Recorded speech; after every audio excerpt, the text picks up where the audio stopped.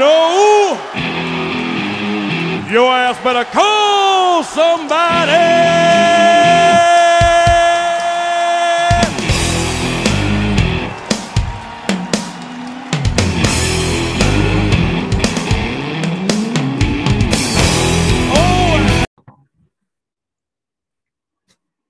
Ladies and gentlemen, boys and girls, children of all ages, the Redhead Zone proudly brings to you the New Age Footballers. I'm Jay. He's Dustin. Dustin, what's up, buddy? How you doing? What's going on, man? Ready for another exciting episode? I guess you know who Oral Roberts is now, huh? I was going to say something. I'm still wearing my Gators hat. I shouldn't be. Hey, what can I say? They're the team of destiny. I hope they win the whole thing. And if Mike White is not fired yet, he should be. Billy Donovan, I miss you so much. But we will not talk about the Gators. We could talk about my new cool microphone. Do I sound sexy? Yes, you do. Moving up. Thank you. I had a big eggplant rollatini for dinner, so I'm going to try to power through that. Thank you to Pizza Park here in New York City. What'd you have for dinner? How many fish? A lot. If you guys one day when we have like a real show and I just want to say like, hey, guy, throw up a picture of Dustin's dinner. It looks like someone took a panoramic picture of like 5 plates of sushi. It's an unbelievable setup, you guys. You got to see it. Yeah, it all goes towards his biceps, which he's pointing to now, which he has to do every hour on the hour, or an angel loses its wings. So, all right, man, we got the AFC North today, but some housekeeping items in the NFL. Sue re-signed with the Buccaneers. It seems like they're returning the same exact team, and they're just going to make another run at it.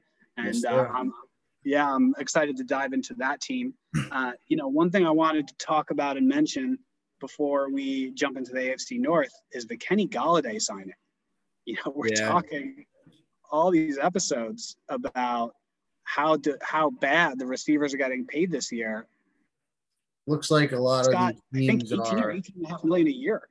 He got a lot for, a lot of the other guys didn't seem to get what we would expect. I think a lot of these teams that were looking for receivers, they're waiting for the draft and not willing to overspend with the cap situation being, lower than they're used to, or what they would expect of an increase didn't come this year. So I think that hurt the wide receiver market tremendously. But I will say Golladay did get more than I expected. He had a scary injury last year that I don't take lightly with, he had a hip injury. Those can linger. They're scary. So especially for a receiver. Yeah. And listen, he's going from Stafford to Danny Dimes. So, ew. Yeah. Well, I'll save that for when we get to the NFC East. Ew. Good for him, though. He got paid. Yeah, hey, listen, good for Golladay, who everyone said was holding out for an unreasonable amount of money in a weird year, and he got it. And I guess, hey, credit to the Giants. They really needed this either to prove that, to figure out if Danny Dimes, I can't even call him that, whether he's the guy or not. Or not. But even if not, Golladay is something they needed. They haven't had it since Odell Beckham Jr. left, and so we'll see how that works out for them. But speaking of Odell Beckham Jr., what a segue. Let's just jump into the AFC North, and let's start with the Cleveland Browns. First things first, we got to say, Kevin Stefanski, what an impressive year last year. Yep. Coach of the year. Well-deserved. Guess major bummer that he didn't get to coach them in the playoff game, but obviously they didn't really need him. That was a bummer. Yeah. That worked out for them. That game. Yeah, I know. We'll talk about that. If you can't tell, Dustin's a huge Steelers fan, so this is going to be a painful one for him to talk about. First playoff appearance in 20 years. First playoff win in 25 years. So, listen, that organization, the fan base, they deserve it. They've suffered as the laughing stock of the league for God knows how long, but amazing job. They look like they're building a threat in the North. It's about time. But since you started with Odell Beckham, what are your feelings on Odell Beckham? Because honestly, I never really liked him. I think he's a major head case, poison in the locker room. I think as soon as he left, Baker looked more comfortable throwing the football, played a lot better. The whole team as a whole. I just think what he brings to the roster is more bad than good, and I honestly think they might want to consider maybe making him a cap casualty. Definitely, probably next year. I don't see him. I just don't see him, staying out of the media for anything positive. Between the watch on the wrist while you're playing, the Joker cleats, it's just nonsense after nonsense, and it's nothing he brings to the table, that can help them. That'll outdo, the bad. That's my opinion. His words make it sound like football is first for him, but I think all of his actions say otherwise. Like you said, just the watch on the wrist, he gets in trouble for that. He does the necklace and the cleats and whatever the case may be, but all that, even with all that, I mean, man, that year he had with the Giants, a few years really, were very legendary. He's had a lot of injuries since then. And I think it's hard for him to be the same player not that he's old, but I think his body is old considering the injuries he's gone through. And if you're not going to be that great player, I don't know if the headache is worth it or not. Maybe he's been humbled after missing so much time and just not really getting back to that player he was at the Giants. I think he came to Cleveland thinking he was going to get back there easily, and he hasn't really come close to being that premier of a receiver like he was. I think for the Browns, they looked good last year, looked as clearly a running team, which we're going to talk about. Sure. But, they have Jarvis Landry, who's probably the best or one of the best slot receivers in the league. Donovan Peoples-Jones, it'll be interesting to see how he grows. Clearly, he's a deep threat right now, and he was last year. More than that, he was actually he was a number one recruit coming into college, and he didn't fare well in Michigan because of they had pretty bad quarterback play. He just never got his feet under him, and he had a rough go at the college, but he was still drafted based off the talent, and he showed it last year. I mean, he wasn't really supposed to be on the field, and most of the games that he got on the field, it was like last minute switches.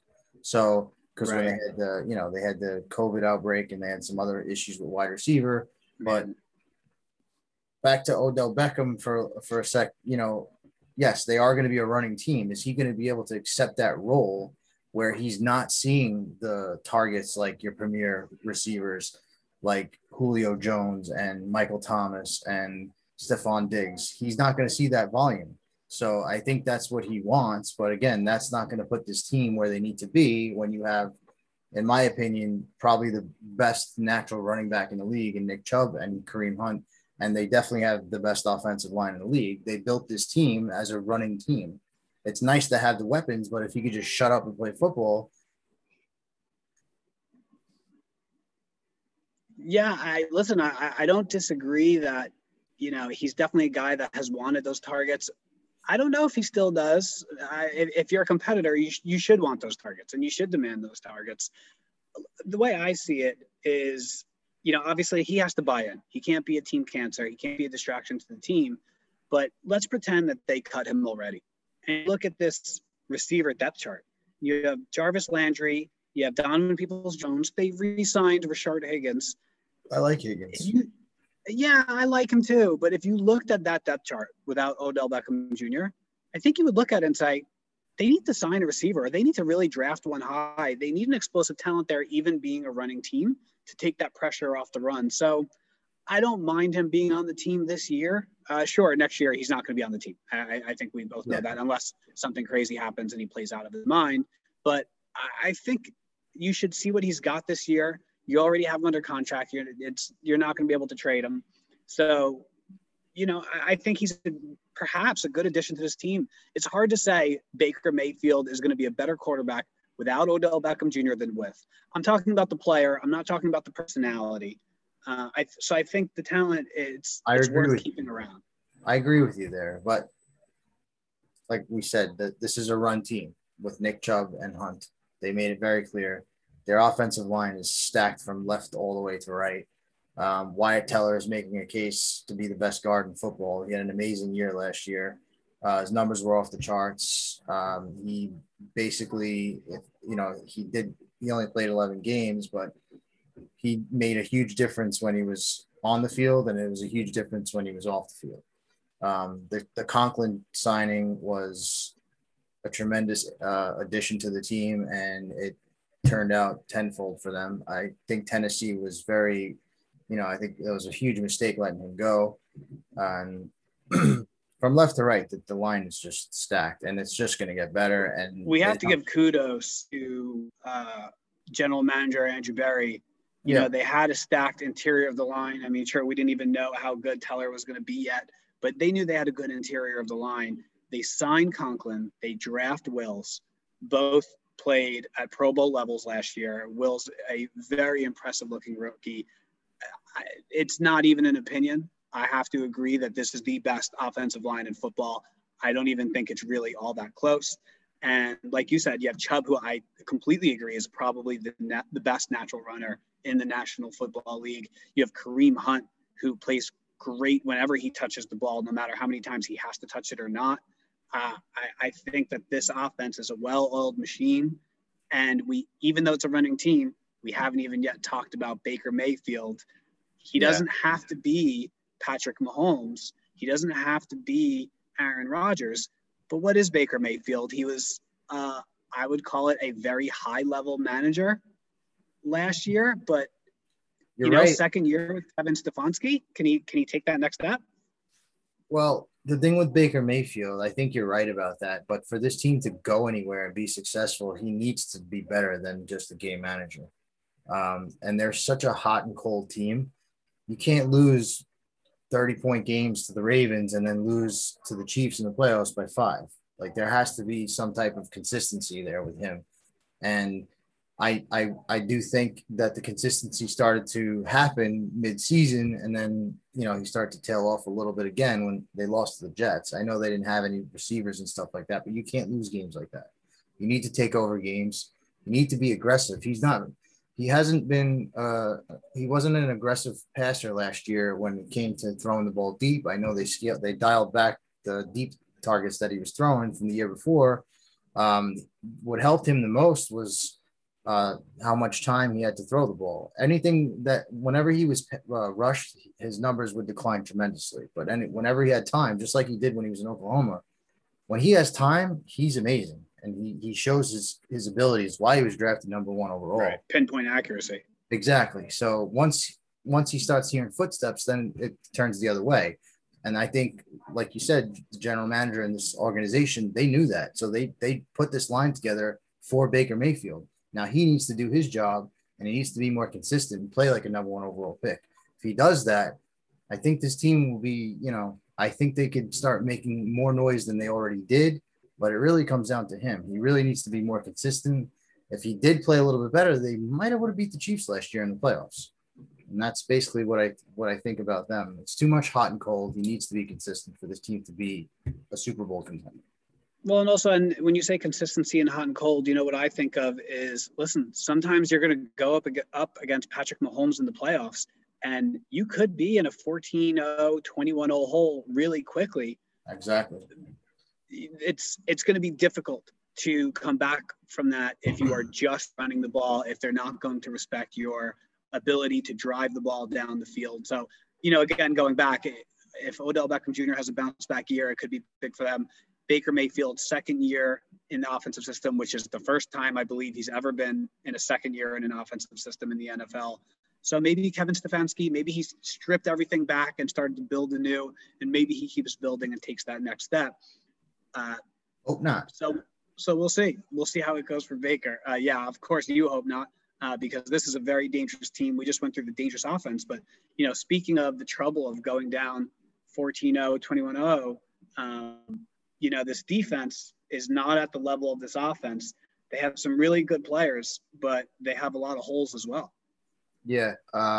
Well, they have, I think, a perennial defensive player of the year, Myles Garrett. He's right, of course. An absolute beast. And I also think Denzel Ward is probably going to be one of the best corners in the league, if not already. Probably already is. I do like their safeties, too. They have two of the best. They probably have one of the best safety tandems in the league. They just signed John Johnson. Saw that. and they're going to pair him with Ronnie Harrison, who had a very good year last year.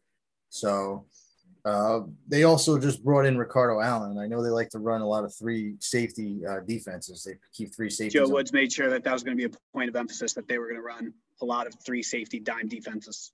Yeah. So the thing with this team is, like you said, they do have talent, but they need to put it together. You could be the best player in the world, but if what you have around you is not, holding their own bargain, you're not going to win a lot of games on the trenches on the defensive side of the ball. I do question the signing of Takk McKinley. I don't get it. I don't know why they would bring that type of player in here.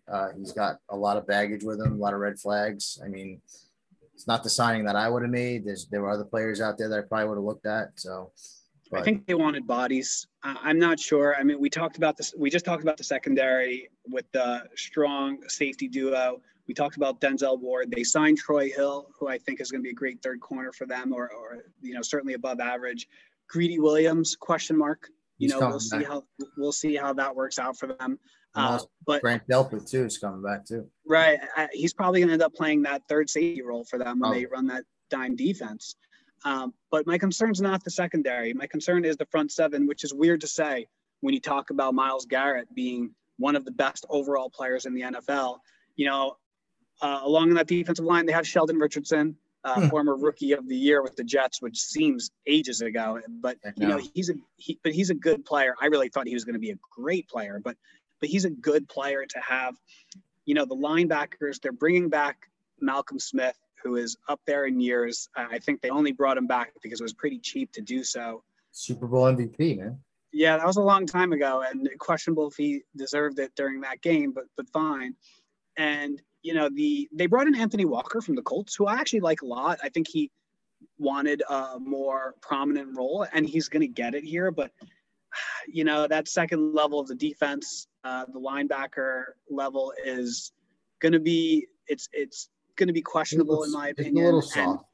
It's a little soft, and I don't think having two players like Garrett and Sheldon Richardson on the line's enough. I think, like you said, Takk McKinley, I don't love that signing. I think they need a lot more depth there. So I fully expect the draft to focus on the defense here. Agreed. Any last thoughts on the Browns? What I will say is I think this is just a really strong core of a team. We talked about how great and just thorough they are on offense on every position up and down. They're not going to be a team that anyone wants to play, especially when they're hitting their stride and the offensive line gels as they already have and continue to do so.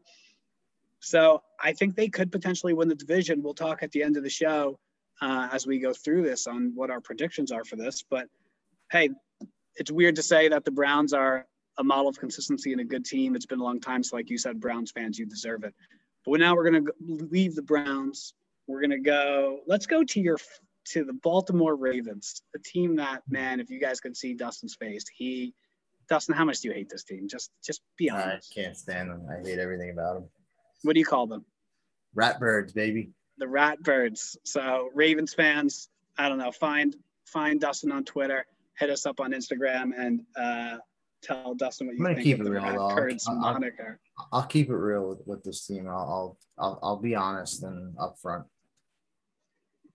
Be honest and upfront. Let's hear it, Dustin. Make a statement. I think they got a huge talented quarterback. He's a special player. There's not many players that have that type of ability. I mean, he makes plays that when you see it, your jaw hits the floor. I mean, back-to-back 1,000-yard seasons. It's never been done before. Rushing 1,000 yards. It's never been done before in the league. Who's a more dynamic runner, him or Michael Vick? I knew you were going to ask that. I still have Vick ahead of him, but the run that he had last year was quite amazing. I don't remember who it was against, but it was late in the year, and it was a Vic type play. And when I saw he had even more of them the year before. I think he's actually a more dynamic runner than Vic. I think he's a more dynamic player than Vic.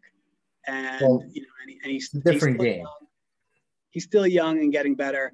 Not overall the greatest year last year. Obviously, a step back from the MVP year. Do you think he gets back to that MVP level? Do you think this is kind of who he is, where it's going to be a little hot and cold with these wild flashes, or is it somewhere in between? I don't think he'll be an MVP again. I I think that was kind of it. These types of quarterbacks, well, and there's not types, he's one of a kind, but they don't last very long. This is a very short window. You can't expect a quarterback like that to play like that every game for seasons at a time. The pounding that these guys take is a lot, and you've seen that before. It doesn't last. So I think the Ravens ought to, take consideration of that and might want to start doing other things. I know this team runs more than any other team in the league.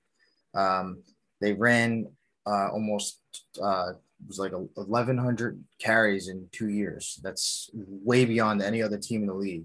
Just wild. Yeah. So I think Tennessee was behind them, and it's not even close. It's like. But are you going to say they should scale back his running and up his passing? Well, I'm going to get into that, and since you mentioned it, yes, I think if a team like this, I mean, let's ask ourselves a question. They get to the playoffs, and what happens? They get blown out by the Chiefs. There's a reason for that. The Ravens' whole offense is designed to run the football, keep the ball in their possession, get the win, and get out of Dodge. When you play the Chiefs are putting up 30, 35 points. If you can't keep up with the Chiefs because your offense is, they're a powerful offense, but they don't throw. So the Chiefs are going to throw. You can't run the ball. You have to play catch up, and they just don't have the power to do it. And we've seen it. And listen, they not to go into defense too early, but with their defensive scheme, they rely on the pass rush. They rely on scheming blitzes. Mahomes picks that apart better than any quarterback in the league. So when he plays the Ravens, it's like a sure bet at this point. So if you're going to beat teams like that with the Bills offense picking up steam now, those are the teams you need to worry about. You could beat up on the Browns and the Bengals and the other bad teams during the year, but once you get to the playoffs, you need to beat those teams. And the only way you're going to beat them is by scoring points through the air. Yeah, I hear all that. I think what I struggle with is when you hear these teams saying, we're going to take this generational talent that does this one thing exceptionally well and is good at everything else, and we're going to scale that back and try to force them to do more of the things he's good but not great at. I don't think Lamar Jackson is going to be that great passer. I think that MVP year, was, I don't want to say an anomaly because that discredits him too much, but I think that's probably going to be his high watermark as a passer, especially with more tape on him, and I think that showed last year. So also, when you talk about the injuries, would you rather 6-7 years of Lamar Jackson as the rookie, or would you rather, 10 to 12 years as the Lamar Jackson last year, when in the beginning of the year, they didn't know if they really wanted to let him loose so much with the run. So, I think you got to let him do his thing. Yes, he has to improve as a passer. Yes, they need more of a passing attack to keep up with teams like the Bills and the Chiefs, and we should talk about their pass catchers right now. But I think you have to let Lamar Jackson be Lamar Jackson. If he's going to be an MVP again, which maybe you say he won't be, but if he's going to be close to it, it's going to be because he's rushing for 1,000 yards. He's but not he also going to all of a sudden turn into Aaron Rodgers. He had good numbers throwing the ball the year before last year. Yeah, I think that was his high watermark, and if he could get close to that, I don't remember his touchdown rate that year, and I wish I could pull that stat out right now. But the quarterbacks, once they start getting to a touchdown every X number of attempts, you could see over their career what they end up being, and I think that's going to end up being that outlier, as the quarterbacks tend to have. They tend to have that high watermark and that low watermark, and they're always going to regress back to the mean. And I just personally, I think that was his high watermark. But he's a young player; he can improve. But how can he improve when his receivers are Marquise Hollywood Brown, who I love? What do you think of Hollywood Brown? Is he a bad receiver, or is this just not the offense for a receiver? I got a fun stat for you. There's only been one team in the whole entire league that has less 1,000-yard receiving seasons in the last decade than the Baltimore Ravens. Do you know who that team is? You know them very well. It has to be the New York Jets. It's exactly the New York Jets. It will never be them again with Corey Davis. I'll give you 100. The Jets have only had 2 receivers. The Ravens have had 3. I'll give you $100 if you can name all 3 of those receivers. 3 receivers that hit 1,000 yards? In the last 10 years. They've only had 3 receivers. I want to win this $100. Not giving it. 1,000. Man, they don't Not really gonna have get that. Who is it? It's Steve Smith, I forgot about that one. Yeah. Torrey Smith. I was going to say Torrey Smith. This is the best one. Kamar Aiken. He has So- 1,000 yards? Exactly. So what I'm getting to is Good stat. this is interesting because every year all I hear are Ravens fans saying we need a receiver, we need a receiver. Why would a receiver want to come here? No receiver would want to go to Baltimore. We just saw Juju turn It's money true. down from them. The reason why he's turning money down from them because he knows he plays another good year in Pittsburgh with Big Ben at the quarterback. He's going to get a payday the year after, much more. So, Well, we'll talk will. about that. But it's funny, and you bring up a good point. From Juju's point of view, yeah, if you're not going to get the targets anywhere near like you're going to get in Pittsburgh, it's not going to make you a lot of money. From the Ravens' point of view, he's a perfect fit here. You have a deep threat in Hollywood Brown. You need that guy besides Mark Andrews, who, let's just cover the tight end now, one of the best tight ends in the league, obviously, after Kittle and Kelsey. It's Mark Andrews. He's the next one there. I disagree with that. Okay, well, you're biased because it is him, but That's but I think that they do need that possession receiver, and you're right. Maybe they aren't going to want to come here unless the money's good or the Ravens draft them. I mean, they're running 600 carries a year. There's not going to be the targets. And listen, Marquise Brown is an amazing talent. I've scouted him heavily when he was coming out. He's very small, but he's a burner that can catch and he can fly all over the place. And the targets are not there. And then they draft all these slot weapons. They don't have room for a number one receiver. And the last time they had a possession receiver was probably Anquan Bolden. I haven't seen anything there since. That's a long time ago. So, I mean, and they won the Super Bowl that year. So different offense, but I'm just saying, I don't think a receiver is what this team, their offense is not based on having one of those. It's just not. True, but I do think that sometimes they need to move the chains other than L-Jax throwing deep or him taking off.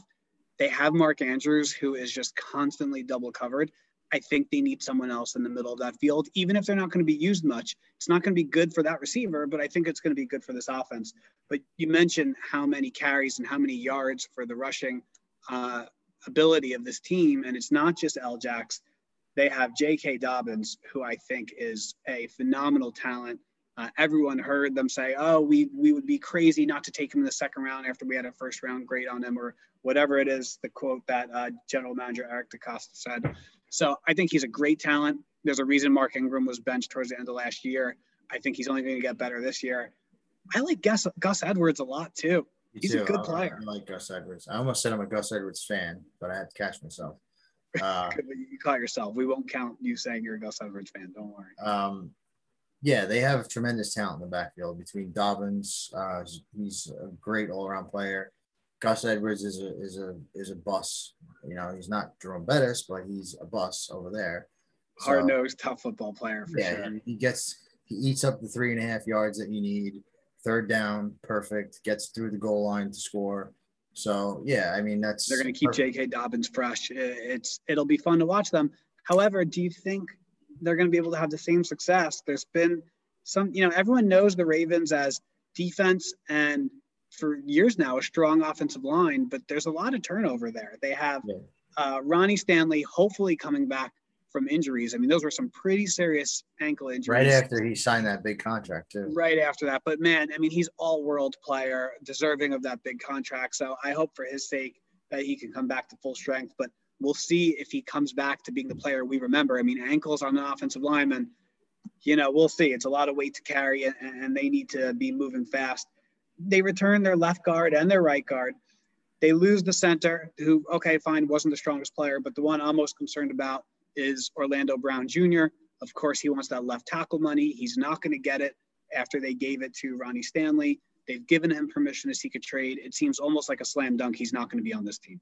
Which is crazy. I mean, he stepped in huge when Stanley went down. He's rightfully so. He looked a lot more comfortable playing left tackle. So I get what he's saying, and he wants to play his natural position. Because when he played right tackle the year before, he didn't have such a great year, and he saw the success he had back going to his natural position. I get it, but I mean, is this the way we're going to run sports now? It's just, you're paid to do a job, and now you're saying I want to play or I'm leaving.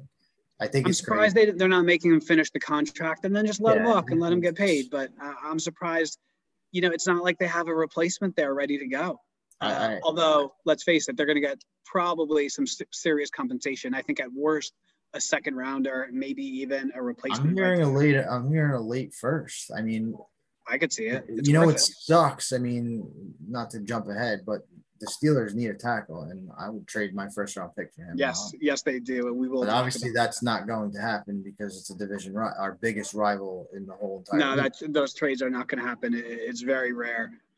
But so we'll see how it works out for the Ravens with the offensive line.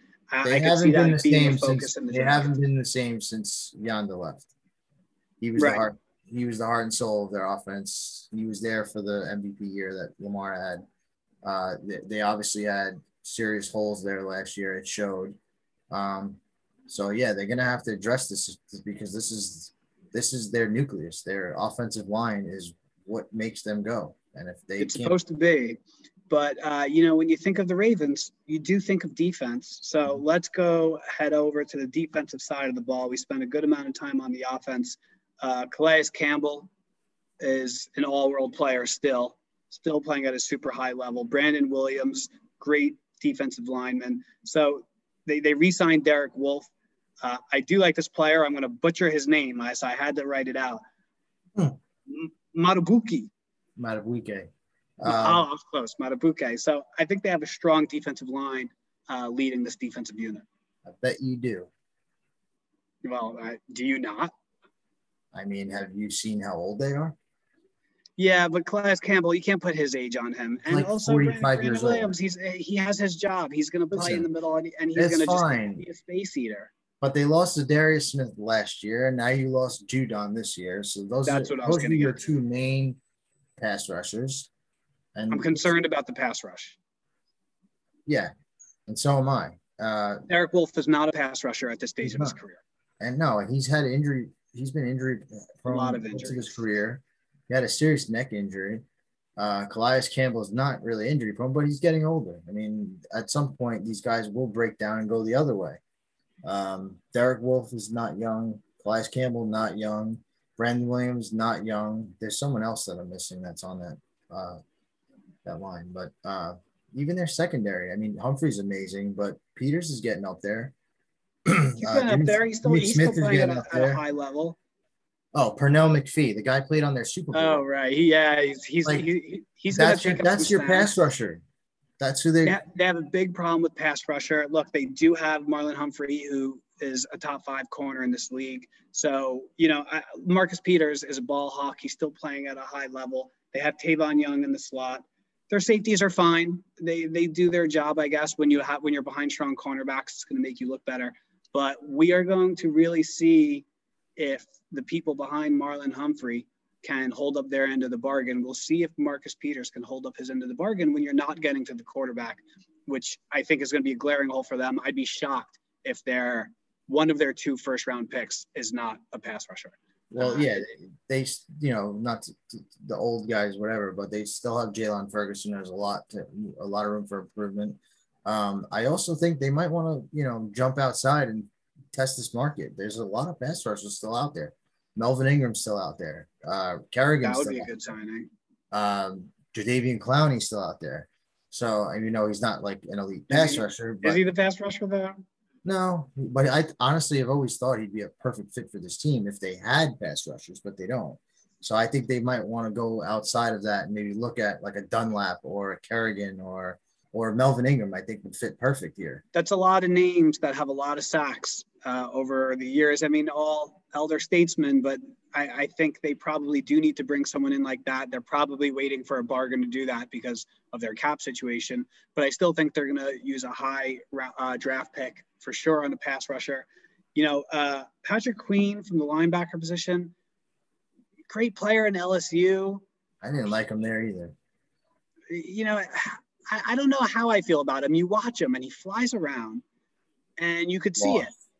And he's long, he's fast, but I don't know that. And then he just doesn't seem to finish his plays. He was a rookie last year. Let's cut him some slack. It's not an easy transition, but I think that's going to be huge for them if he takes a big step. And I think that's going to be huge for them if he does not take a big step, because again, with the lack of a Judon and players like this next to you, he could either be more exposed or he's going to flourish. So I think the defense is not what we remember them being. I don't think they are going to play as well as they have in years past, but hey, they're well coached by Martindale. The scheme works.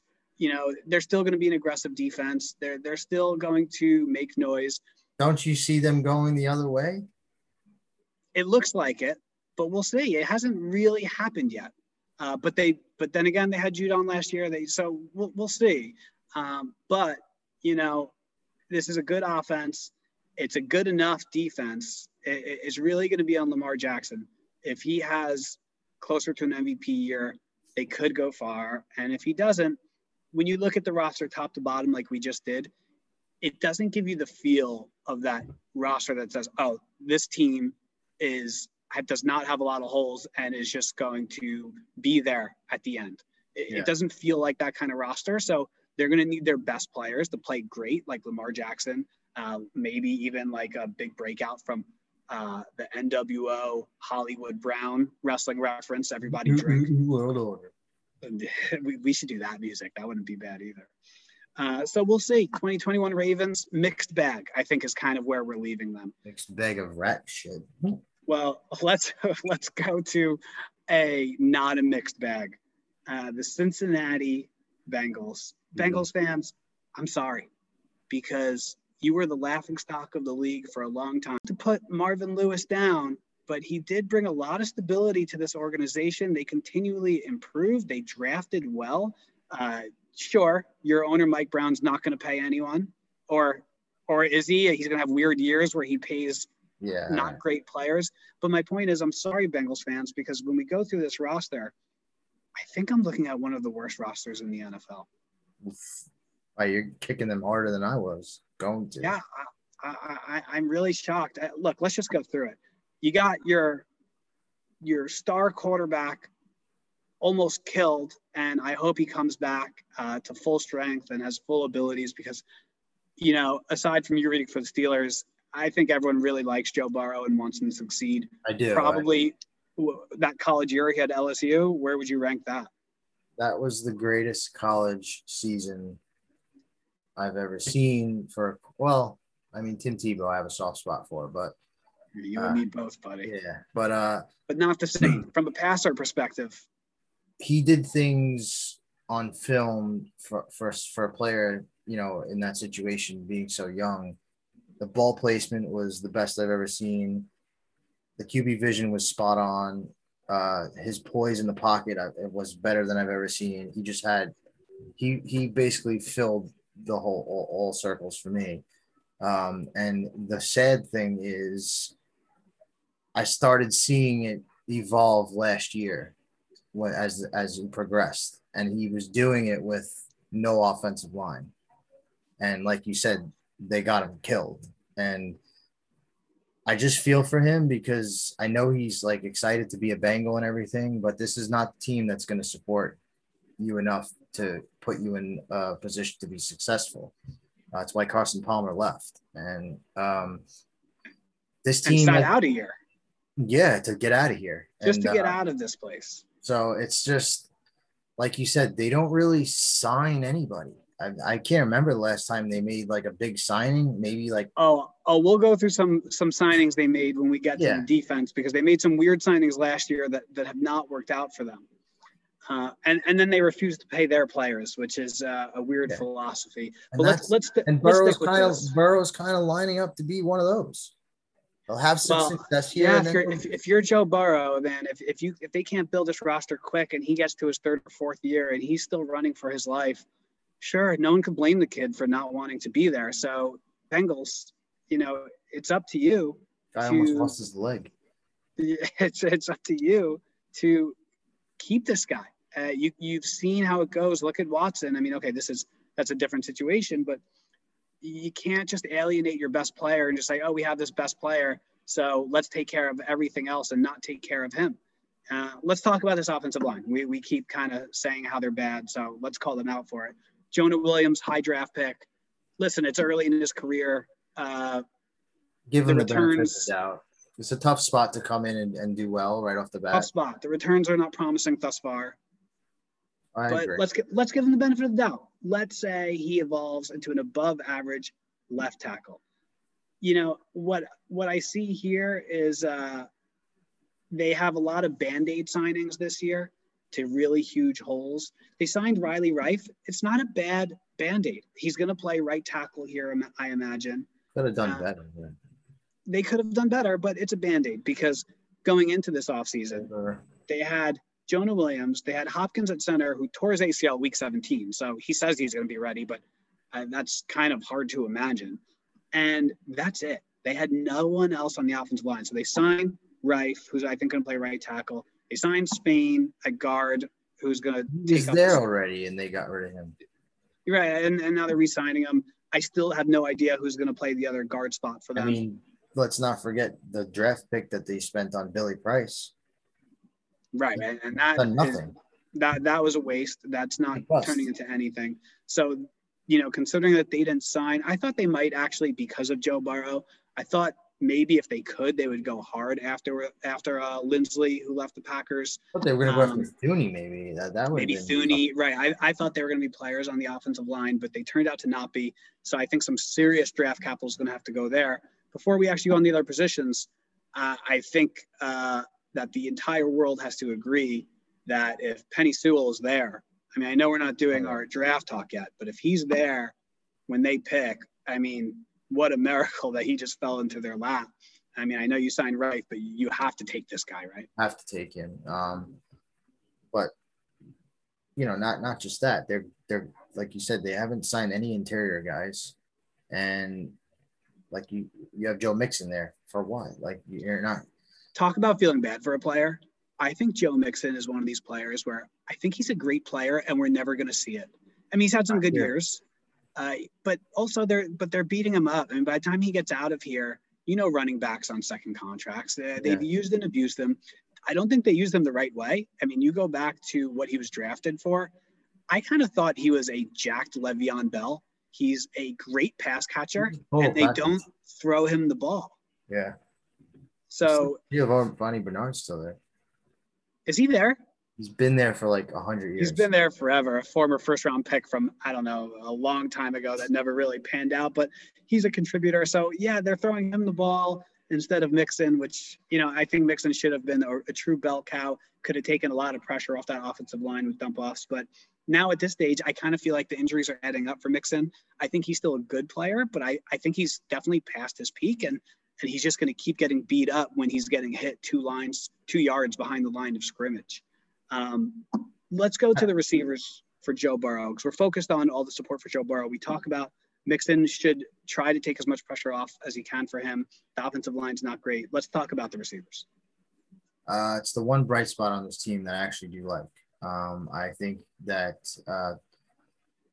finally John Ross is off this team. Another disaster pick. I think he was the 9th overall pick. I mean, he can run fast. That's it. So that's it. He's gone. I think AJ Green is obviously the best receiver to ever wear a Bengals jersey. He's gone, and I think cooked. I think he was cooked. We'll see. We'll see in Arizona. Yeah. Well, now, he's got someone that could, So I'm a huge T. Higgins fan. I loved him in college. I think he was my second ranked receiver. T. Higgins will be able to, take over, I think, as the number one, even over Boyd. I like him better than Boyd. I also like Auden Tate. I know he's not like a household name, but I was also a big fan of his when he was coming out. He got drafted really late, but whatever. I think that these 3 guys will make – I think Burrow will have a fun time throwing to these guys, especially Higgins. He's a big frame. He's got huge catch point ability. Not the fastest guy in the world, but, doesn't matter if you separate. Yes, the people say he can't, but I know he can because I've seen it, and he's a huge target, and I'm just a big fan of his, and I think he could take off. But, if Burrow's running for his life, we might not get to see the full potential of T. Higgins. Tyler Boyd is self-explanatory. He's had, good years behind him. I know it was a little tougher for him when AJ Green was not there. So, but I think Higgins will be able to fill in for that. I think when you have Boyd as your really like your only receiver, like he was for the most of the last 2 years, I think it's puts too much pressure on a player like that and his playing style. I think if T. Higgins can assume the number one spot, as you seem to believe he can, and I do too, then I think Boyd is very well suited to play that underneath route, that underneath role. I think he will lead this team in targets and receptions, and I think Higgins can have a great year as well if Joe Burrow is back and takes a big leap forward. Worth mentioning is that they had an offer into Golladay. I guess I can't blame them for not coming up to $18.5 million a year. Mike Brown was never going to pay that. Even he ain't paying anybody anyway. He's not paying anyone, so he wasn't going to pay Golladay 18.5 when no other receiver was making that. But I think it's notable. I think maybe something about Auden Tate that no one else does, but I do think they have a big need opposite T. Higgins. I think Golladay would have been a great fit if they could have pulled it off, and I expect that may be. I think it would be great if it was a focus in the draft, but this team has so many other holes that we're going to talk about that they probably don't have that luxury, I guess. The last piece of the offense I want to say is Drew Sample, tight end. Okay, he looked okay last year. He's young. And, we've talked about how long it takes tight ends to develop. But let me paint this picture for Bengals fans that I think can make you salivate and get you a little excited after we continue to trash this team. Imagine Sewell's not there. So there's not an offensive lineman to reach for. Tight end is a young quarterback's best friend. Wouldn't it be a lot of fun to see Pitts come here with that unbelievable speed and frame from the tight end position and have T. Higgins and Pitts and Boyd? I mean, you're talking all of a sudden about the best. I know he's a tight end, but one of the best receiving corps in the NFL. I wouldn't go that far. I love Pitts. I think he's going to be unbelievable. Maybe my Gator bias is coming through a little bit. He looks good, but they're not. I mean, maybe they take him at 5. I think they might. I mean, the only way I think they don't is if Sewell's there, because then they don't have a choice. But if Sewell's not there, and he probably won't be, I think Pitts would be a phenomenal choice for this team. I've seen him really help Joe Burrow in his development. Seen him mock there a few times. Yeah, I mean, listen, it's definitely something to give Burrow another target, a big target. He looks like a receiver more than a tight end. He's an explosive player. But he's enormous. He is a big guy. Let me ask you, before we go on to the defense and try to see what they patch together here, one more thing on the offense I think we need to talk about is Zach Taylor. What are your thoughts so far on what he's done in Cincinnati? I think Zach Taylor is going to be on the hot seat this year if this team struggles again, which I see them doing. I don't think they're going to be anywhere near the top of this division. They're going to have a losing season again, and this will be year 3. And depending on how bad it is, I think with the offensive line struggling, wasn't addressed, I think that will be probably the breaking point for Zach Taylor. And I don't see him getting past this year. That's just my opinion. Didn't work out, probably won't work out. Wow, you heard it here first. Well, he coached under Sean McVay. He's a young guy, so of course everyone just wants to hire the young coaches under McVay and hope to catch that lightning in a bottle. But it's been bad teams, but he just hasn't shown anything thus far to show that he's going to be the reason why this team is playing well. It seems like if they're a mediocre team, they're going to be a mediocre team. I don't see him elevating this team in any way. Not to say that Andy Dalton is the savior. Sorry, Bears fans. But, he played worse under Taylor than he did the year before Taylor was here. So we'll see. It's going to be about Joe Burrow, of course. Do you see this team winning more than 4? No. Games? Whatever number you're going to say, the answer is no. This team is really, really bad. Can we talk about this defense? Well, before we get into the defense, is that worthy enough to keep your job? If Joe Burrow takes a big step forward, I think they're going to want continuity. we'll see. Can he take a big step forward when he's running for his life? I don't know. I mean, look, maybe they signed 2 offensive linemen in the first 2 rounds and they played had great. a better offensive line. We might be talking different right now, and they don't. Very true. But, is that Zach Taylor's fault? Is he the one calling the shots here? I don't think so. So, I think you have one of these organizations where, that's been we always talk about teams. 20 years. Exactly. And I think we talk about teams having identities from a player's standpoint and a scheme standpoint, but you also need to have that from a front office and how that flows to your head coach standpoint. I think the good teams have that. You have a clear leader as far as who's making roster decisions, and you have a clear leader of who's making team decisions. And sometimes it's both, like Belichick, and he's doing everything. But here, I just don't see a lot of synergy between a really old, angry, grumpy Mike Brown and this young coach he brought in that I think is a little in over his head. So, yeah, maybe the bottom. What the worst part of all of this is? Like, you saw how bad the offensive line was. That should have been it, like, enough to tell you. And then on top of that, this kid literally, his leg was hanging over his shoulder, and that still wasn't enough for you guys to fix the offensive line.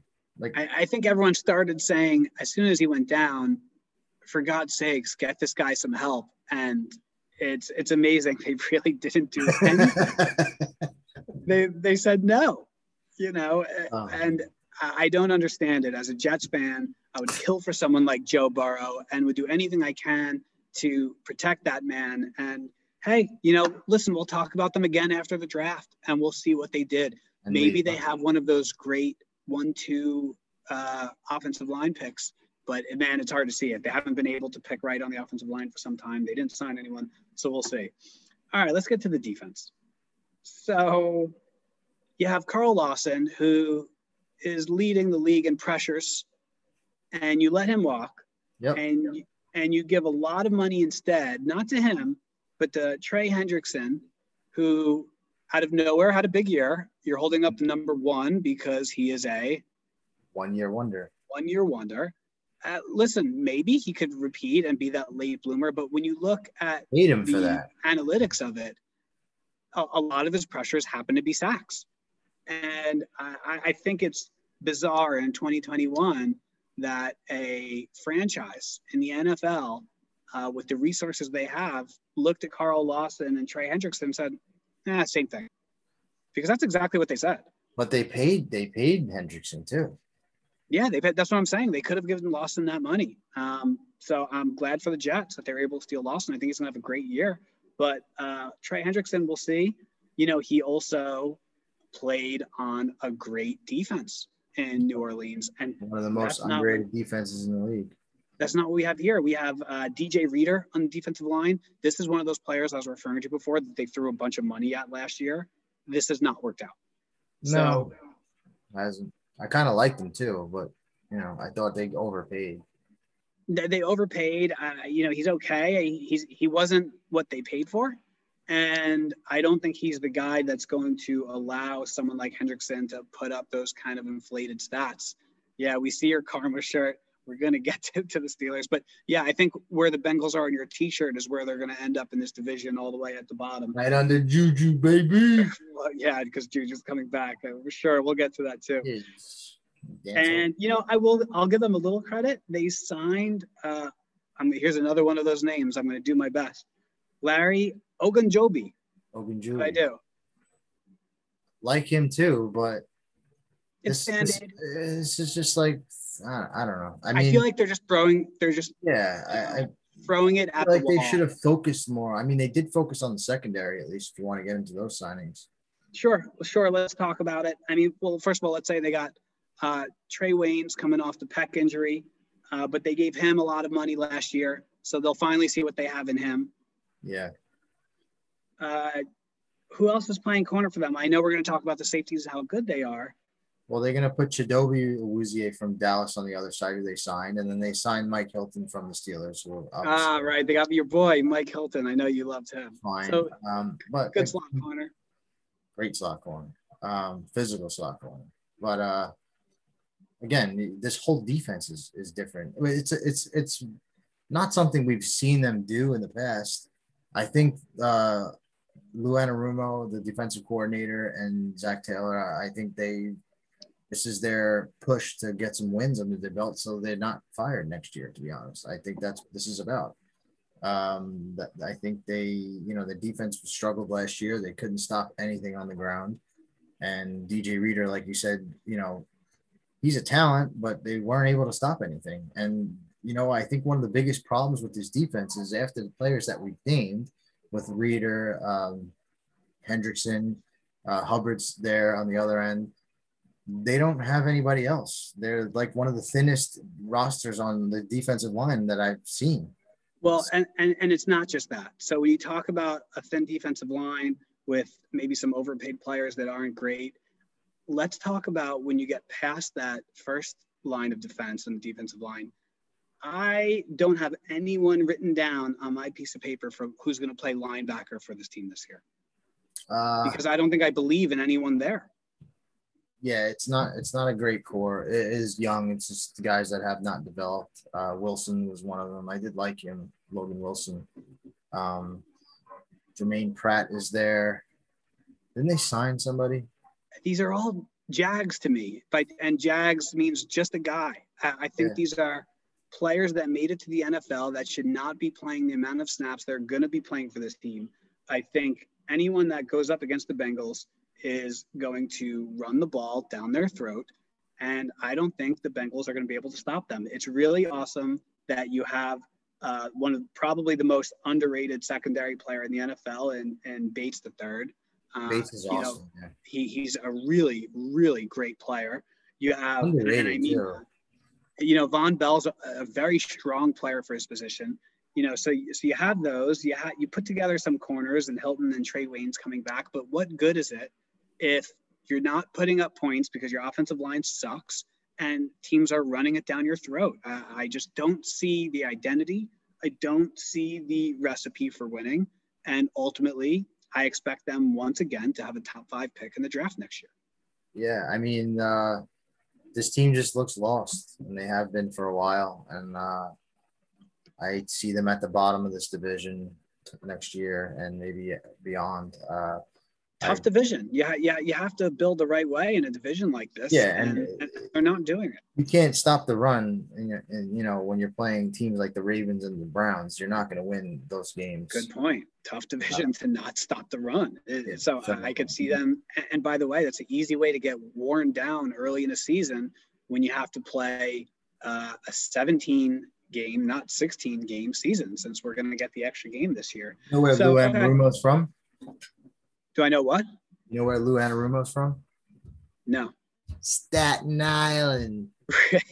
Now I have to just look up one of his interviews and I have to hear him talk. Staten Island, please, New Jersey, take it away from us. But I have some friends that are not going to like that comment. So let's finish this with the Bengals. I think we both agree that if they don't have the top 5 pick in the draft next year, they're going to be pretty damn close to it. If they have a top 5 pick in the draft next year, do you think that's it for Zach Taylor and company? I would, I mean, if they have a top 5 pick, they'll probably have 4 wins. But I got to see their schedule. I mean, they're playing the AFC North. I don't think they're going to get lucky again beating us. Hopefully not. I don't see this team winning too many games next year. I mean, unless Burrow takes an amazing leap, but we might not even know if he's going to be back in time to play, so.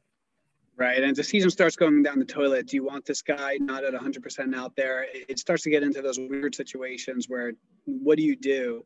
But I will say this, if it does go that way and Zach Taylor gets fired, I don't think it's going to be hard to find a coach that wants to come and install his system with Joe Burrow as your leader and quarterback. If they go the offensive head coaching route. Which I think they would for Burrow's sake, but it's a different day and age. I think finally, teams are realizing that great coordinators don't necessarily make great coaches. I think the Jets are a good example in that in signing Saleh, and I think that's happened more and more around the league. So, I guess we're getting ahead of ourselves talking like the Bengals already fired Zach Taylor, and I'm sorry, Bengals fans, we're saying that your 2021 season's already done, but that's what it looks like to me when you look at this roster. So, good luck. We'll see how it goes. All right, Dustin, we made it. We're at the Pittsburgh Steelers. Brace yourself. I I will try to rein you in. I definitely went off about the Jets on the last episode. So I think I'm just going to turn this mic over to you, and I will do what I can to rein you in.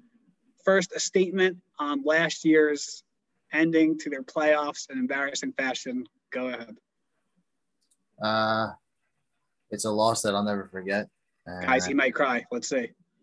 It was the worst game I've ever seen as a Steeler fan, and I've been a Steeler fan for a very long time. And I will never forget that loss. Couldn't have been any worse. Don't ever want to replay that, and hopefully I never have to. With that being said, I honestly didn't see this team beating anybody in the playoffs.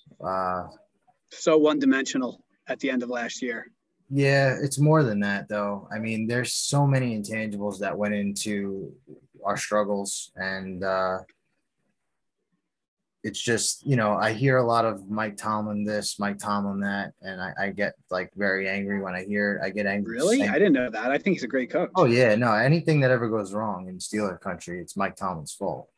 So I just want that to stop. And I think that's absolutely ridiculous that anyone would ever say that, but it happens all the time. It's always on TV. They're always talking about it. Should he go?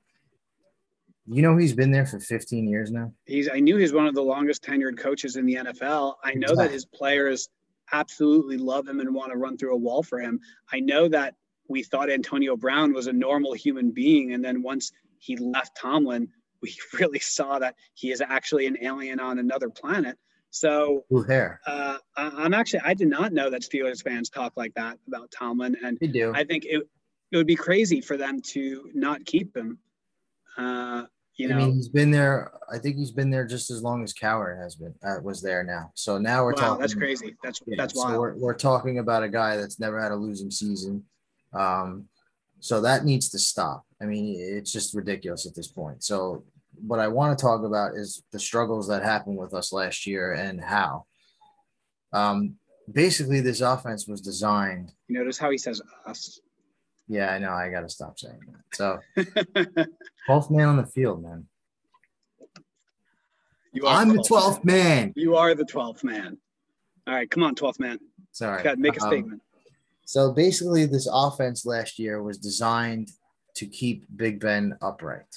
And this has been something that Bill Belichick perfected with Tom Brady. Get the ball out quick and hit your crossing routes and go deep to keep the defense honest. That was our whole game. Which was a big change for Big Ben. It was. Now, I've seen every Big Ben snap there has ever been. I've seen every game live. I've seen every play in his entire career. So a lot of people are saying he's cooked and he's done and all this and that. Is that true? Maybe, but honestly, I think so. Exactly. So let me break this down for you now. So the last time we saw Big Ben play before last season was 2018, correct? Correct. And then 2019, the season was over from the arm injury that he had. I think it was like that first half. So he comes into 2020 with a new offensive scheme, all new wide receivers. The only receiver that was still on the team from when he was in 2018 was Juju Smith-Schuster. So now he's playing with James Washington, never played with before. Deontay Johnson, never played with before. Chase Claypool, never played with before. Eric Ebron, never played with before. So he has all these new weapons to play with that he has to build chemistry with.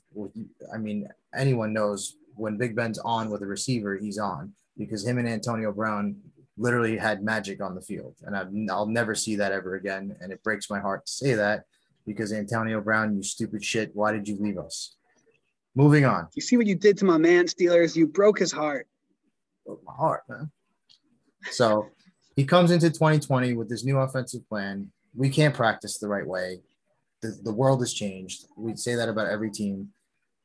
So it was a learning curve for him at 38 years old. Listen, it was a rough season, but we started 11-0. And regardless of what anyone thinks, that's not an easy task to do in this league. So building the chemistry that he had with these teams, he was missing here and there, throws here and there, but they were never really on the same page yet. So I think a lot of the struggles had to do with that. let's face it, the whole world knows that we dropped a ton of passes last year. That definitely didn't help. So I think that was a huge piece of this struggling puzzle that we had. But what really changed everything for the Steelers was when they faced the Washington football team against Ron Rivera, who is a defensive-minded coach, and Great coach. he exploited us, and that was it. And I, you know, what's the crazy thing is, I knew at some point someone would do it, and he was the guy. What did he do? Well, what happened was every game when Big Ben was stepping back, he was throwing. Basically, it was he anticipated his throws because the whole idea of the offense was the two-step drop back. We had no running game, so nobody was fearing anybody running the ball when you're averaging 3.5 yards a carry. Dead last in the league. That's what we finished. So we never really got the running game going. In my opinion, they never actually put any confidence in the run game to get it going. I think they abandoned the run on the season way too early. I think they should have tried to establish it, even though they were struggling to do so. So when Ron Rivera came into town to play us, he basically started jumping in the routes, and it was a disaster. It was an ugly game, and we lost. And then who do we play the week after? Sean McDermott. Sean McDermott and Ron Rivera go hand in hand.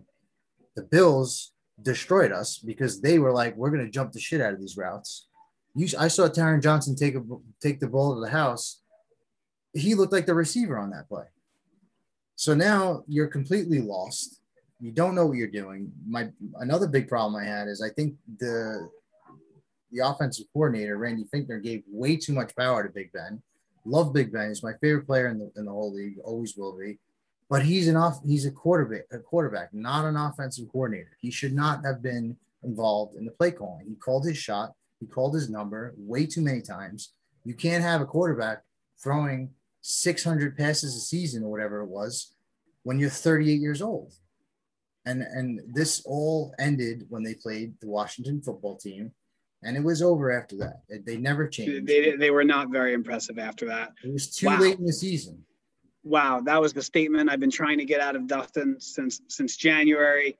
The home group chat will appreciate that we got the full statement on it. So thanks for just sharing your heart with us, Dustin.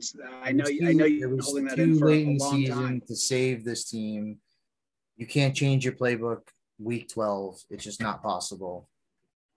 Like the Bengals were jumping routes. Man, that's crazy. When we talk about how bad the Bengals are, and they made them look like the best defense in the league. It was that was a wild game as well. So you're right. It was after that game, nothing was the same, and they really weren't able to do anything beyond that. So it's not a surprise how they exited from the playoffs, although that was still a very wild first quarter. Well, Dustin, listen, I'll give you this. They almost came back too. I'll give you this. I think Big Ben surprised everybody with the way he played last year. I think everyone thought he would be cooked. He was not cooked. Like you said, he was throwing over 600 passes. He led the league in passing yards in 2018. You know that, right? I do remember that. So, I think he looked good doing it relatively up until, like you said, at the end when it started falling apart. I think Big Ben might be fine to give this one more run. But Dustin, let's talk about the 2021 roster. Do you think this roster is built to win a Super Bowl right now?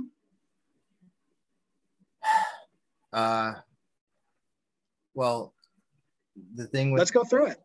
The thing with this team is, can they do it? I think they could beat anybody on any given Sunday. So sure they can. Yes. So can the Jets. Okay, well, let's go through the roster. Yes, let's go through the roster. The wide receivers. Start there. Let's start with their strength, the wide receivers. They brought back Juju. How stoked are you about that? I think there he is. So I think it was a great thing to bring him back for a year. Can I go in Deontay on Johnson? Let me go in on Juju for a second. Go in on Juju, man. Say what you got to say. He gets a lot of slack for the dancing and all the stuff that he does. They get a lot of slack, Bart Scott. A lot of slack for dancing and being an emotional player. But guess what? That's Juju. So if you don't like that, then don't be a fan. That's who he is. I think what's messed up is Juju's out there having fun with the game that he loves. And he's on TikTok a lot. but you never hear his teammates saying that he's a team cancer. No. I mean, the only reason that it became a distraction with him dancing at every team's logo is just because the media kept talking about it. I don't think it's the craziest thing to go do a TikTok dance. I think we've seen players do a lot worse things in their personal lives. Chase Claypool, TMZ video today, kicking a guy in the face, might get suspended, but a phenomenal rookie year from Chase Claypool. Probably one of the better rookie wide receiver years we've ever seen, which is kind of wild to say when, you know, we've lived through Randy Moss and other great Anquan Bolden and other great players like this. Juju, great player. I agree with you. I don't have any problem with the dancing. I think he brings a lot of fun to this roster in the locker room. I think they love him. And Deontay Johnson. He's an emotional guy. He dances. I've seen him cry after fumbling. That's who he is. He's an emotional guy. Just like our man Dustin, just an emotional dude. Leaves it all out on the field. Sure does. And Deontay Johnson, I think, is actually probably one of the best route runners in the league. I think his drops, he was able to eliminate those towards the end of the year. I think he's a really phenomenal, great player, the clear number one receiver on this team. And yeah, this is one of the best wide receiver cores in the league. And you could see why they want Big Ben airing it out, but they need some balance. I was never really a huge Connor fan, even when he had the good year. I just don't think he's a very explosive player. I don't think he could handle a lot of carries without getting injured. He's not signed with anyone, so I'm wondering if the Steelers are going to bring him back. But if they don't bring him back, where are they going? There's a God. And if this team ever listens to anything that I say, which they don't. I know. They are win now. This is Big Ben's last year. And for the roster that we have, we need players that can come in and play now. Not a project, not something that's going to take 2 years to develop. They need to draft Najee Harris. And I think that needs to be the number one guy on their board. I'm usually not a guy to draft running backs in the first round. Yeah, I'm very surprised to hear this. So, but Najee Harris. I get the logic. Najee Harris has game-changing ability. He reminds me of Eddie George when he used to play. Yeah. Good comparison. So I'm a huge Najee Harris fan, and I think that he will be one of the best running backs in the league for years to come. And I think I agree. I like Harris a lot. The problem is I see a lot of I know they were scouting heavy on ETN from Clemson, who I don't like. And I usually don't get upset at any draft picks that the Steelers make because they're usually on point. But if they take ETN over Najee Harris, I might break something. So that's who I want. I love James Conner. I don't think he got a fair shot. I think that, like I said before, I think they abandoned the run way too early on the season. And I think James Conner has way too many injuries under his belt. And I think it's time to move on. It was enjoyable watching him, but I just think they need to move in a different direction. They did draft Anthony McFarland, but they kind of didn't really give him any carries. He had a couple of fumbles. I think that might have had something to do with it, but hard to imagine he or Benny Snell are going to lead this team in carries this year. I think whoever is going to be the bell cow on this team is not on the roster yet, whether it's a rookie or they sign someone off the veteran pile there. Dustin Watson Harris, man, that would be an interesting pick. I get the logic behind the win now mode. But, you know, even with Harris and Big Ben releasing the ball quicker than ever, you know, I'm seeing a lot of similarities here in the offensive line between Baltimore and Big Ben. The Steelers are known for always having one of the best offensive lines in the league. Villanueva is not going to be back, and almost certainly. Pouncey, go Gators. You think Villanueva's coming back? I mean, I don't know who else they're going to play at left tackle, so maybe they sign him. But he's up there in age, so that's a little bit of a dice roll. Pouncey, go Gators, is gone. He's retired. So, you know, you have Feeler. He was guard. He can go back to tackle. You have one of the best guards in the league at the Castro. You got back. I'm sorry? Filer's gone. I think they re-signed him. He's on Chargers. Oh, damn. All right, edit that out. All right, ready? Hold on. Say you lost them. Yeah. They lost Filer, who played guard here last year, could have played tackle. He signed with the Chargers. So you have a lot of holes on this offensive line, buddy. DeCastro, obviously one of the best guards in the league. Banner's going to be fine to tackle on the right side. But, I mean, man, this could be big trouble for this offense, for Big Ben and the running game, if they don't do something about this offensive line, Dustin. And you're right, and it does make me nervous. Okorafor is probably going to start at left tackle. Banner will play right. Banner makes me nervous. Okorafor is actually a good player. He's just a little bit undersized. So I've seen him get thrown around sometimes. So that makes me nervous to have both tackle spots making me nervous. He's going to be going against Calais Campbell and Myles Garrett. Well, Myles Garrett, forget it. Myles Garrett's not old. Yeah, the offensive line scares me. I think you said, Villanueva. I don't think that ship has sailed yet. I know that they said already that he probably won't be back, but I don't think he's getting the attention that he thought he would get. So I think that door may be still open, and I would, maybe Big Ben gets him on the phone and tries to lure him back in to come back here. I think it would really help them with the continuity. They could really use a familiar face in that line because, an offensive line can really just torpedo an entire offense no matter how many skill position players you have. So, if this team wants to go back to Super Bowl in Big Ben's last year, they have to do something about this offensive line. They have to get Villanueva back perhaps, but I think they may even need more than that. So we'll see. This happened to us let's before. talk about Big Ben's the face of the team, but What'd you say? You cut out. You there? No, my internet's going out. All right, I'm just gonna say it again. I don't remember where I left off. So I think the offensive line is, can really torpedo a team if you don't have it in place, no matter how many skill position players you have. So, they'll bring back Villanueva maybe, but I think they may even need to do more than that. And I think that could be a big indicator on how this offense goes in 2021. Big Ben's the face of this team, but let's talk about the real strength of this team. I've already given you a lot of slack for this offense, so let's go to some fun stuff for you. Arguably the best defense in the league. Yes, and listen, we did lose Bud Dupree. We lost Steven Nelson. Mike Hilton. Mike Hilton's gone too. But, with Mike Hilton's departure, Cam Sutton has played really well when he's been on the field. So I don't think that loss will be felt as hard as. I agree. I think that's a fine swap. So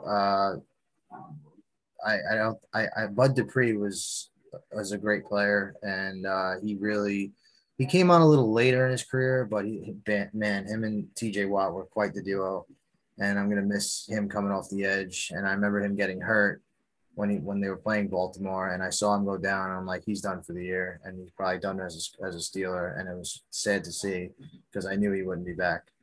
But listen, they drafted Highsmith from I think he was in Charlotte. I see a lot of notes on him saying he played really well last year. Kind of don't agree with that. I mean, he struggled against the run, in my opinion, from what I've seen.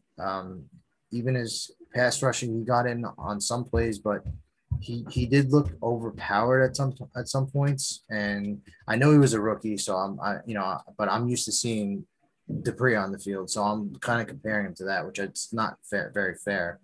And this team always has great pass rushers. He's going to be the big guy. I mean, he's going to be getting a ton of snaps next year. He's filling in, and he's got to take some pressure off of Watt too. Exactly. Free up Watt for a one-on-one every once in a while. With that being said, Hayden is still there. I love Sutton. Justin Lane is going to start on the other corner spot, and hopefully he steps up big. Minka's still there. Watt is still there. Great player, Minka Fitzpatrick. What a steal, even for a first-round pick. What a steal they got to be able great to trade. I was so happy when they made that trade. Edmonds is coming along, but I'm not the biggest Edmonds fan. But he did play better last year than he did the year before. So it all comes down to the core of the team is really Watt, Hayward, and Minka. Those and Tuitt. Those are the guys that, and once they're playing, everyone else's plays better. Hayward, I think, is the most underrated player in the league. He's just his numbers are amazing. He plays, he plays in your traditional 3-4 defense, which not a lot of teams play anymore, and he still puts up numbers. And it's not easy to do coming on a 3-down lineman, like Watt was playing. You don't see guys like that anymore. And I don't think he gets the credit he deserves. Tuitt, also amazing player. If they could just keep these guys, I think our defense will reclaim the top spot. And listen, we know how to get to the quarterback. So coming full circle, if our defense will perform the way it does, I think Big Ben can handle the offense. And I think they really need to. The reason why I keep saying, going back to Najee Harris, you need a run game. You cannot win games without a run game. So we showed that last year. Dead last in the league, 85 yards a game. That's not going to cut it. So whether you want to get the ball out early, whatever it may be, can't do anything if you don't establish a run game. And we were always known for our run game. So watching this team struggle so bad like that, it was so hard to watch because you're 3 and out, and then you hit a big play, you score. It's like, where's the run game? You cannot establish an offense without the run game. You need to slow the game down a little bit. It's so frustrating. Well, listen, like we said, it's going to be one of the best defenses in the league once again. If I could try to nitpick a hole here in the defense, I think Steven Nelson is a pretty big loss at the cornerback position. I really would love for the Jets to sign him. But I could see corner being a premium pick in the draft for them this year. I agree about Cameron Sutton taking over for Mike Hilton in the slot, but that second corner position is a tough one to fill. Also we didn't even say Devin Bush's name. We have to say he is such a great linebacker, really unfortunate with the ACL injury last year. So I hope, you always want to see good players come back to be good players once again. So I hope he's able to pick up where he left off as one of the best linebackers, inside linebackers in the league. Well, we drafted Devin Bush and we traded up for Devin Bush because once we lost Shazier, the Ravens ran all over us in the playoff game that year when Shazier went down. And that really changed our look on defense. We weren't very fast, and now we're fast. Devin Bush is one of the fastest linebackers. Very fast defense. And him going sideline to sideline, that should help keep up with Lamar Jackson in that backfield. And that was the reason why we took him, in my opinion. And it worked out tremendously. And yes, losing him was a huge blow. Vince Williams is no longer with the team, so they're going to put Ryan Spillane into his spot, and he'll play with Devin Bush in the middle. And yeah, he's definitely an exciting player to watch. I really enjoy watching him play. Our defense is going to be our main focal point. I know a lot of fans, football fans, are used to watching our high explosive offense. I think we need to start dialing that back a little bit, though. Like I said, the run game is the most important thing for this team to work on. That should be priority number one. Big Ben's here for one more year. And we've seen what happens when he's not playing quarterback, and that's the reason why they were so adamant about bringing him back. And I know a lot of people saying he shouldn't be coming back. This team needs to rebuild. You can't rebuild a team when you have this much talent on the team. There's so much talent on the defensive side of the ball and the skill position at the wide receiver spot. Too much talent. Sure, go for it another year, but I do see a roster with some serious holes. I think it's going to be too hard for them to overcome that offensive line unless they do something that we don't know about. So, I know you're going to be optimistic. I know you're going to pick them to win the division. How do you see I'm not even going to ask you, because every time Dustin and I do predictions. Let me get my finger in the pudding, baby. He wants to stir up the pudding. Every single time we do predictions for records, I always get an email from him that has the Steelers at 16-0. I'm guessing this year it'll be 17-0 because he refuses to say they're going to lose.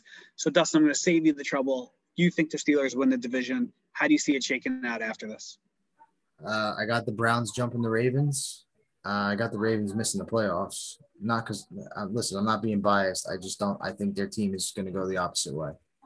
I think the Browns have way too much talent.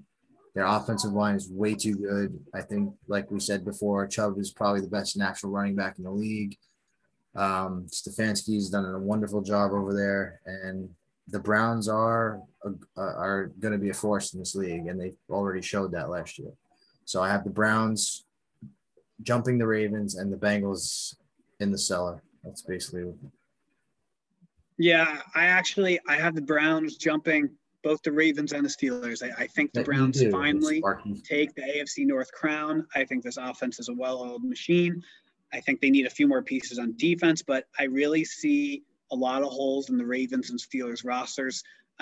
Toss up on how that goes. If I had to pick, I'm going to say Ravens second place, Steelers third place, who still might make the playoffs. You had 3 teams go to the playoffs from this division last year.